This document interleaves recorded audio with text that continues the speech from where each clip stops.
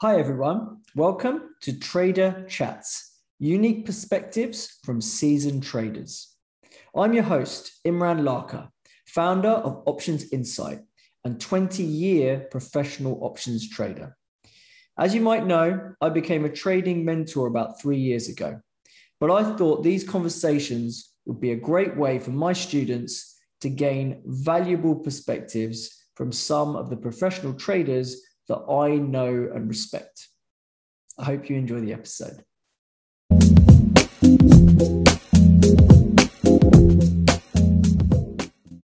Welcome to Trader Chats podcast, everyone. Thanks for listening in. Today's episode, I've got my good friend Arne Wyn, who I used to work with not too long ago at Citibank. Welcome, Arne.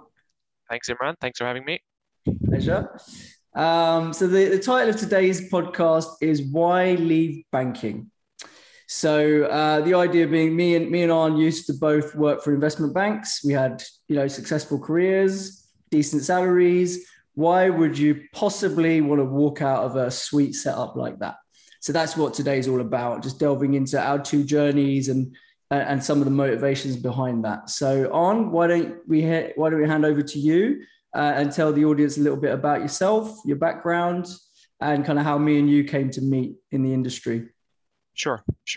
So I joined Citi as a grad in 2009, and I was there for 10 years.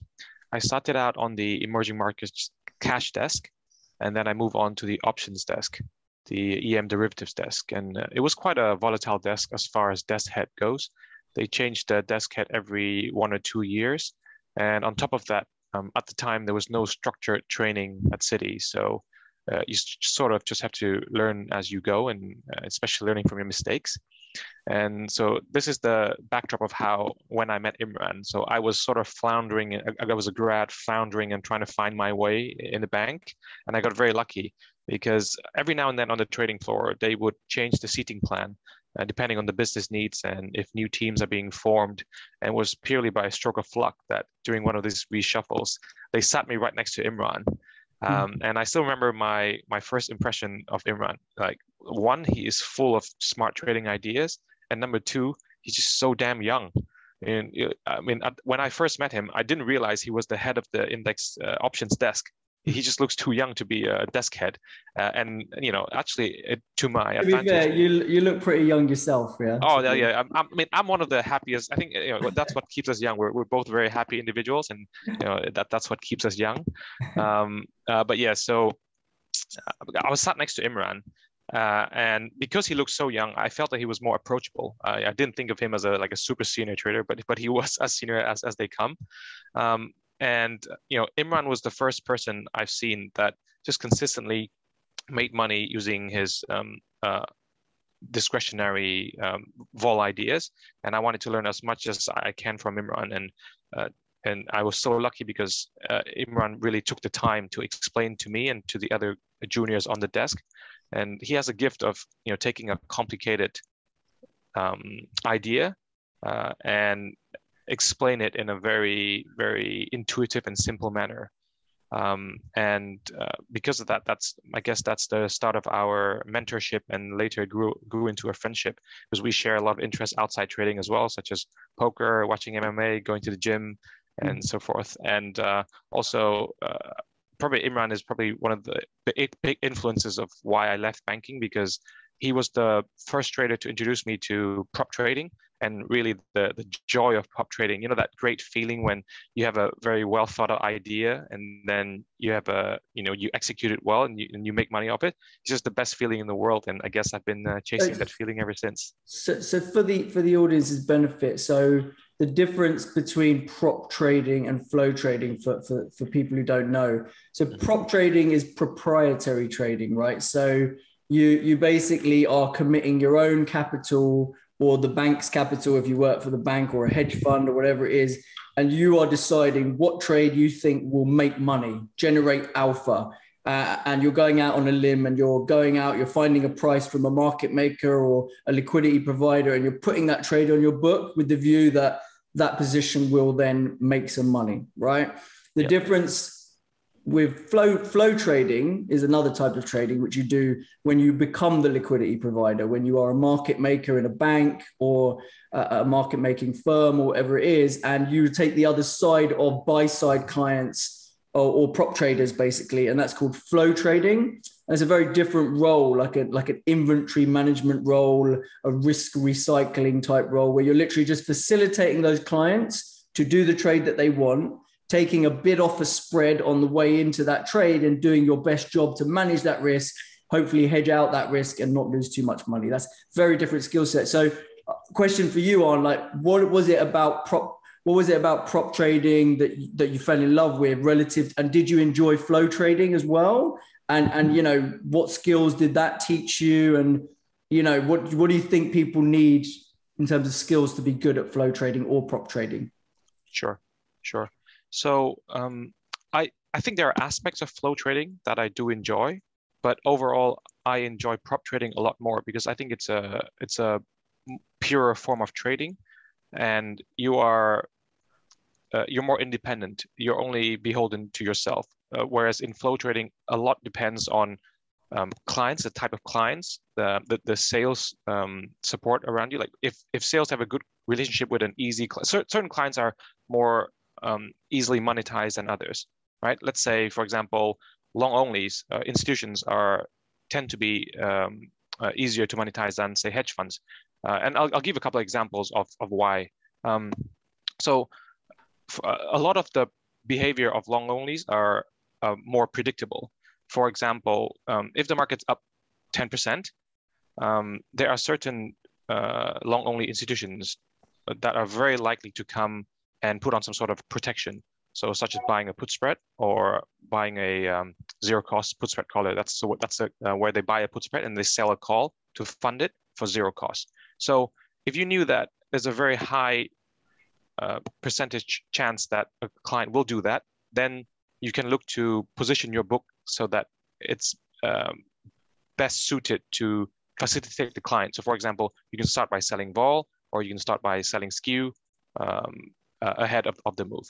Or another example is if the market's up very small, like 1 to 2%, but the front end stays bid, then certain long only clients are very likely to overwrite calls, right? That's just something that they're maybe mandated to do, or it's just a very well-established strategy. So in such a case, you can go on and sell the front end calls first and then try and go bid the client. But it doesn't always work, but statistically, over a long period of time, over many trades, it should come out in your favor. So that's one example. And you were a very successful flow trader, right? Like you obviously were good at predicting the flows that you were likely to see and the cyclicality of those flows. And you were able to then build some inventory on your book to then be able to facilitate those flows and win those trades, right? But that's a totally different, that is an inventory management, predict your client behavior, get in front of it, not front run it, but just kind of, because the truth is you don't know that client might not come and do that trade. Absolutely. And you're taking risk on when you're building inventory on your book. So absolutely. And not to mention, you have to win the trade because the clients never ever quote with just one bank. So whenever a client quotes, usually they'll quote with at least 3 banks and the best price wins. So even if you pre-position, you're not guaranteed to get it, but you are putting yourself in the best position to win it, right? Yeah, so it has become a more and more competitive landscape within the commoditized options markets like equity index and things like that. So you're right, you're up against 3, 4, maybe more banks. And everyone wants to win the business because everyone wants to justify their existence and keep their sales forces happy and do all the politically correct things that you have to do nowadays when you work for a bank. So that was part of the reason I got sick of flow trading, right? So I ran index desks at Merrill Lynch, at Citibank, and it just was I felt the weight on my shoulders just becoming more and more political, more and more about keeping people happy and not about making money, right? And for me, I got into trading 20 years ago. Why? Because I like the buzz of using my intellectual capacity to come up with ideas that would make money, right? And when it stops being about making money and it starts being about other things, that's what started to turn me off. And Yeah, absolutely. And then let's move a bit towards the props. So go on, elaborate a bit more about what you see as prop trading, what skills you think are necessary to be successful at that, and how you found that. Right. So let's talk about. I think there's two aspects here. There's a technical aspect of trading, and then there's the mental or philosophical aspect of trading. And I think both are equally important. And I think beginners usually tend to overemphasize on the technical aspect. But I think both of these are required for you to be successful, both in flow trading and in prop trading. So I'll start with the technical aspect. So technically, I think trading success comes more from risk management rather than forecasting abilities. So what I mean is when I started out, I was reading tons of books, trying to watch other traders. I'm trying to find that secret sauce, that secret indicator. Like, is it a 5-period moving average, or is it 9, or is it 8.5? Is it the Bollinger Bands with 2 standard deviation, 2.9 standard deviation? Things like that. Is it Fibonacci retracements? Is it Elliott waves? Now, all these technical indicators have their values, but I would say they're not crucial. You learn one or two that helps you. It gives you a framework of doing things in a systematic way. You have a process to follow, but other than that is really the risk management that will help you make money in the long run. So that's number one. Now, I totally agree with that. I echo that. I mean, I think the edge that I have when I trade is mainly coming from that, an implementation of a trade that when it goes wrong, it will lose small amounts of money. And when it goes right, it can make multiples, basically, right? And that, I think and I tell a lot of my students that consistently, if that's the way you trade, it's okay to lose, and it's okay to lose even 50% of the time. But if when you lose small, and when you make at least 2, 3, 4 times what you're losing on losing trades, you're going to be a profitable trader, right? So I think that's a very, very strong message, and I totally agree with it. Yeah. And then the psychological aspects that you're talking about. But there's one more aspect on the technical side. Okay. I just want to touch on a little bit, which I think you need to have good processes in place to follow rather than improvising every time for every trade. Meaning, I think it's much better to be a bit systematic about how you approach trading rather than 100% discretionary. Obviously, it's very difficult because there's so many moving parts in trading, but you have to try because if you're systematic about it, then it's easier for you to make tweaks and changes and improvements in a scientific manner. And that requires very good data keeping. You need to keep very clear, clean data so that you can go back and analyze the data. And then from there, you can figure out what adjustments you can make. Yeah? Like trade journaling, right? Yeah, trade journaling is extremely important. Know why you're putting on trades, know which ones are working and which ones aren't, and then learn from what the data is telling you, basically. Yeah. Right? And again, that sounds simple, but once you start journaling, you'll see it's extremely hard because how do you label a trade? Is this a momentum trade? Is this a mean reversion trade, right? Mm-hmm. And then do you have other things like what is the volume at the time? What is the general market, meaning what's S&P doing at the time? What is volatility at the time? So the more ingredients you put, you're going to realize that you will get overwhelmed with different flags, let's say. And I think it takes a long time for you to finally settle into one or two trading strategies, and then you start building the database on it, and then you can really evaluate over many trades over a long period of time how the strategy performs. Yeah. Mm-hmm. Now, so that's the technical aspect of trading. Now and then there's the mental or the philosophical side of trading, and I think that one of the very helpful things that for me was to really kill my ego, have as low of an ego as possible, so that you can take responsibility for your own actions in your P&L. And I cannot stress the importance of this way of thinking because it's helped me so much both in trading and in my life outside of trading. So I'll use an example of what happened to me early on in my career. So I think this happened sometime during my 3rd year or maybe 4th year. I can't remember. It was a trade regarding Gazprom. It's a Russian oil and gas company. And Citi's analyst at the time was extremely bullish on the dividend. And so I went long the dividend through some high delta risk reversals, at the recommendation of my analyst. Then the company announced that they are considering an increase in dividends, and immediately I had a paper profit of $1 million, and I felt invincible, over the moon, and it's really silly because in hindsight, none of this was due to skills. I was totally lucky. The analyst said something. First, analysts always will predict a lot of things, and half the time they'll be wrong, and half the time they'll be right. You need to understand that. But in any case, I had a paper profit of $1 million. So instead of taking profit, I asked the analyst, well, what do you think? Should I get out here? And he told me, no, hold on a bit. You can make an extra $100,000. He thinks, he's so sure, based on all his fundamental analysis, that it should be worth another $100,000. So okay, so I held on, and in the weeks that followed, a lot of trading took place on the IDB, which is the interdealer broker market, but it was going the wrong way. It was going down 900,000, 800,000. So I still had a decent paper profit, but I felt so angry. I was angry at the broker who was printing these trades. I was angry at the traders who were selling that dip. Like, didn't they know? Like, why didn't they speak to the analysts? Like, it's going up. It just went all the way down. On the dividend day, it was announced. It was a shocker. It was an increase versus the previous year, but a tiny, tiny increase. And in the end, I only had a profit of $300,000, and I was livid. I was angry. Now this time, I wasn't angry at myself. I didn't do anything wrong. But the analyst I was so angry at the analyst. Like, why did he tell me to wait? I mean, but anyway, okay. Anyway, in hindsight, this is purely my fault, right? I had a free gift and I risk managed it badly, and I couldn't accept that I did something wrong. So number one is about the risk management. So I had $1 million of free gift. I was holding out for another 100K, risking a full million. Because remember, Russian companies, and any company for that matter, have been known to do something completely different from what they announce. So until it's really, the div has been paid, everything is paper profit, and your risk is a full million. So I was risking $1 million for 100,000, right? Horrible risk reward.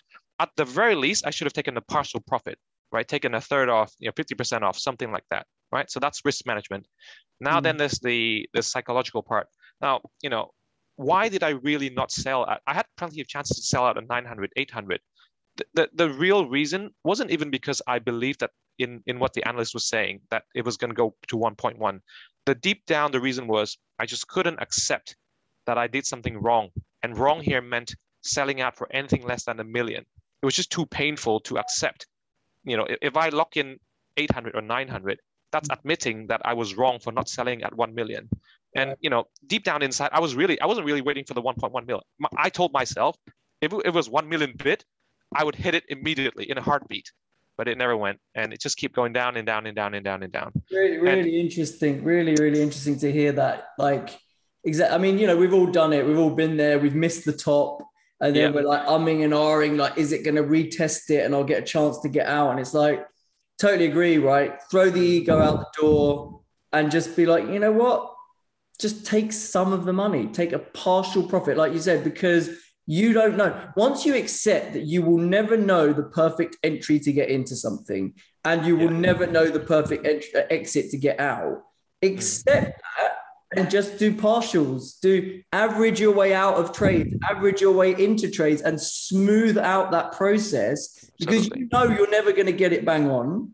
So then smooth out the process. So then you mean there's less opportunity to be unlucky, basically, right? And that's a method I use a lot. I like scaling into positions. I don't do my full size on the first click, because I don't have the arrogance to say, I know this is the optimum time to get in, I'm going to do it. I like to average into things, give myself some room, and then the same thing on the way out. On the way out, it's a horrible feeling when you get out of a trade, you take profit, and then you see you would have made loads more money if you had kept running it. So just scale out of some, do some, or in options, there are various techniques you can use, obviously, like taking your profit on an option and then rolling it to a higher strike or a longer maturity, and reinvesting some of those profits into premium to just keep some skin in the game. There's lots of cool things you can do in options, obviously, that allow you to make those decisions and make peace with those decisions, let's say, a lot easier, right? But yeah, I think that's a great example and a great story.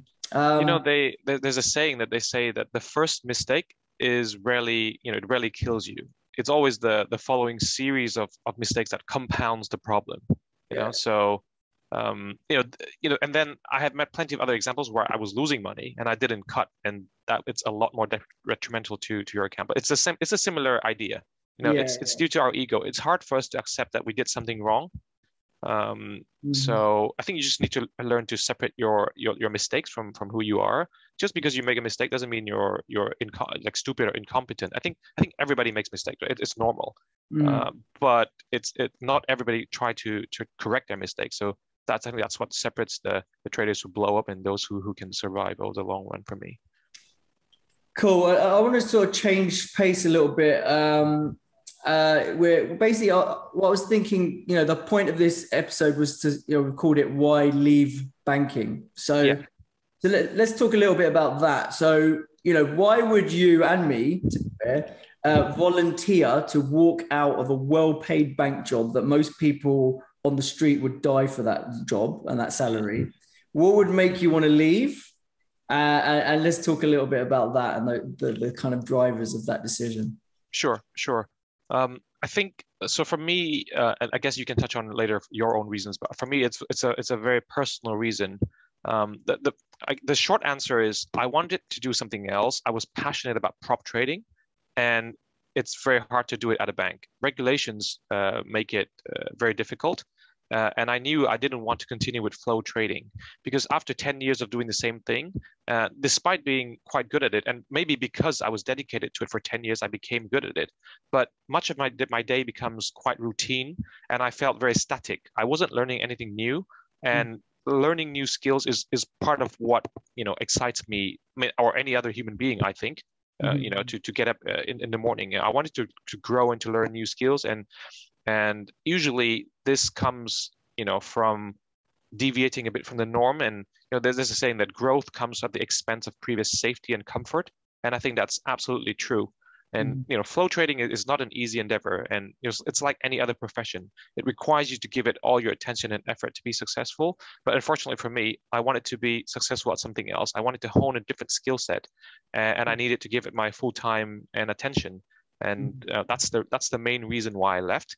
And also personally, I wanted to break away from a big corporate environment because it comes with a lot of politics, and at times even the environment can be very toxic. It's funny. You can be surprised to see how many people in banking who are unhappy, which is very strange because it's one of the most well-paid jobs in society.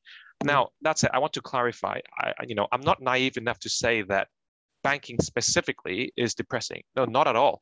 I think any job, any profession has its pros and cons, has its ups and downs. But for me personally, because I've been working in banking at one bank for 10 years, just spending time doing one thing, you get tunnel vision and lack of perspective. And I had this burning desire to grow and learn something else. And so the decision for me to leave was quite natural, if only for me to have a different vantage point to change my perspective. And ever since leaving, I'll take an example. Programming.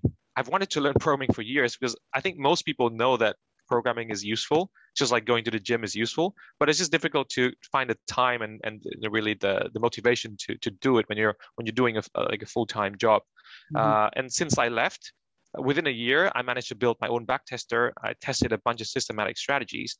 And then the second year, I coded a semi-automated program to trade my strategies on Interactive Brokers. And now I'm trading my own account using those strategies. And I've enjoyed the experience immensely. And this is what I want to do more of. And that's why I want to continue this journey. And finally, there's also an added perk of, working from home. I get to spend a lot more time with my family. And I'm very grateful for that. Yeah. So those are the main reasons. That sounds like a long list of reasons to me. I know. It's never simpler, isn't it? Yeah. It's great. I think I could echo a lot of that sentiment. Definitely felt a plateauing of the learning curve probably after the first 7-8 years within banking. Was looking for an exit for quite a long time personally. But that's right. It depends what type of person you are, right? If you're the sort of person who wants to grow, wants to learn, and that's what motivates you, and you find yourself learning zero and just dealing with a load of annoying routine day in, day out, that is going to affect your morale, right? It's going to affect your energy. It's going to affect how you feel about waking up every morning and going to this job that is a large time commitment, right? What time did you used to wake up? I used to wake up at 5:30 in the morning. I used to get a train at around 6:15. I'd be up at the desk by 7 for morning meetings, and you don't get home until 7 p.m., right? So if you have kids, you don't get to see them very much. So your work-life balance isn't there, and you're slaving away and you're exhausted at a job that, yes, is paying you a lot in monetary terms, but there comes a point where you prioritize other things in life, basically, right? And, you know, it sounds like a very privileged position to say, other things are more important than money. And the only people who ever really say that are the people who had money, right? If you haven't had money, it's hard for you to know that money doesn't matter that much to you, right?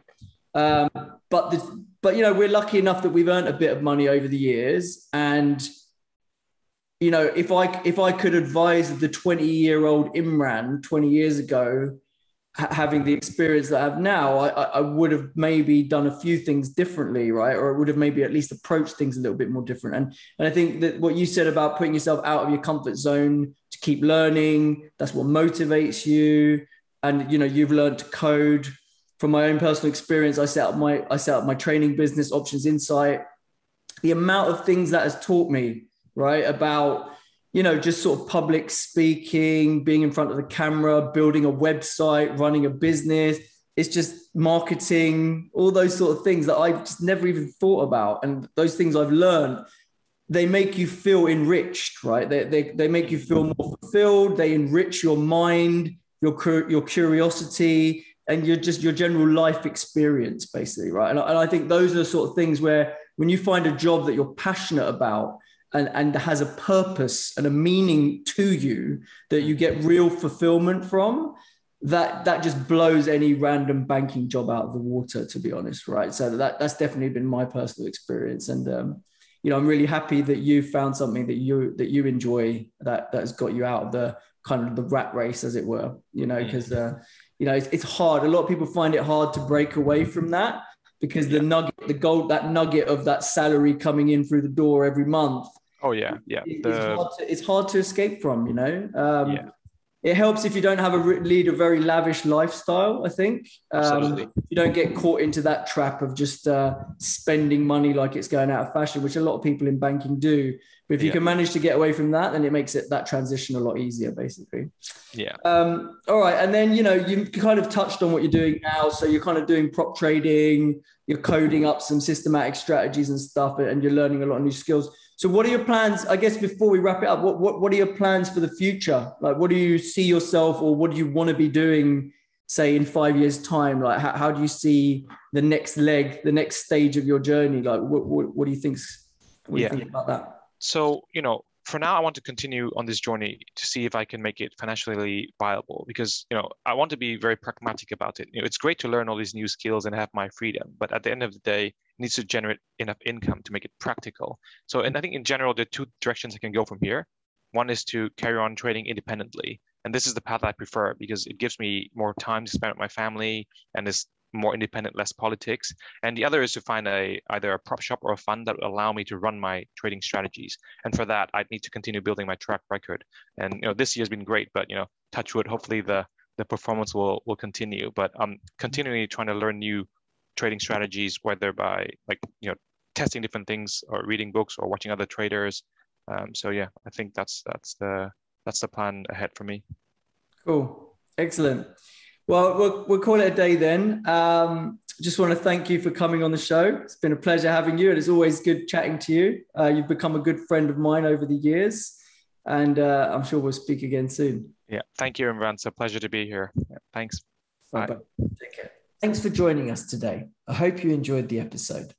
To learn more about Options Insight and our trading community, please visit us at www.options-insight.com. Or you can subscribe to our YouTube channel and also follow us on Twitter at options_insight. Until next time, thanks.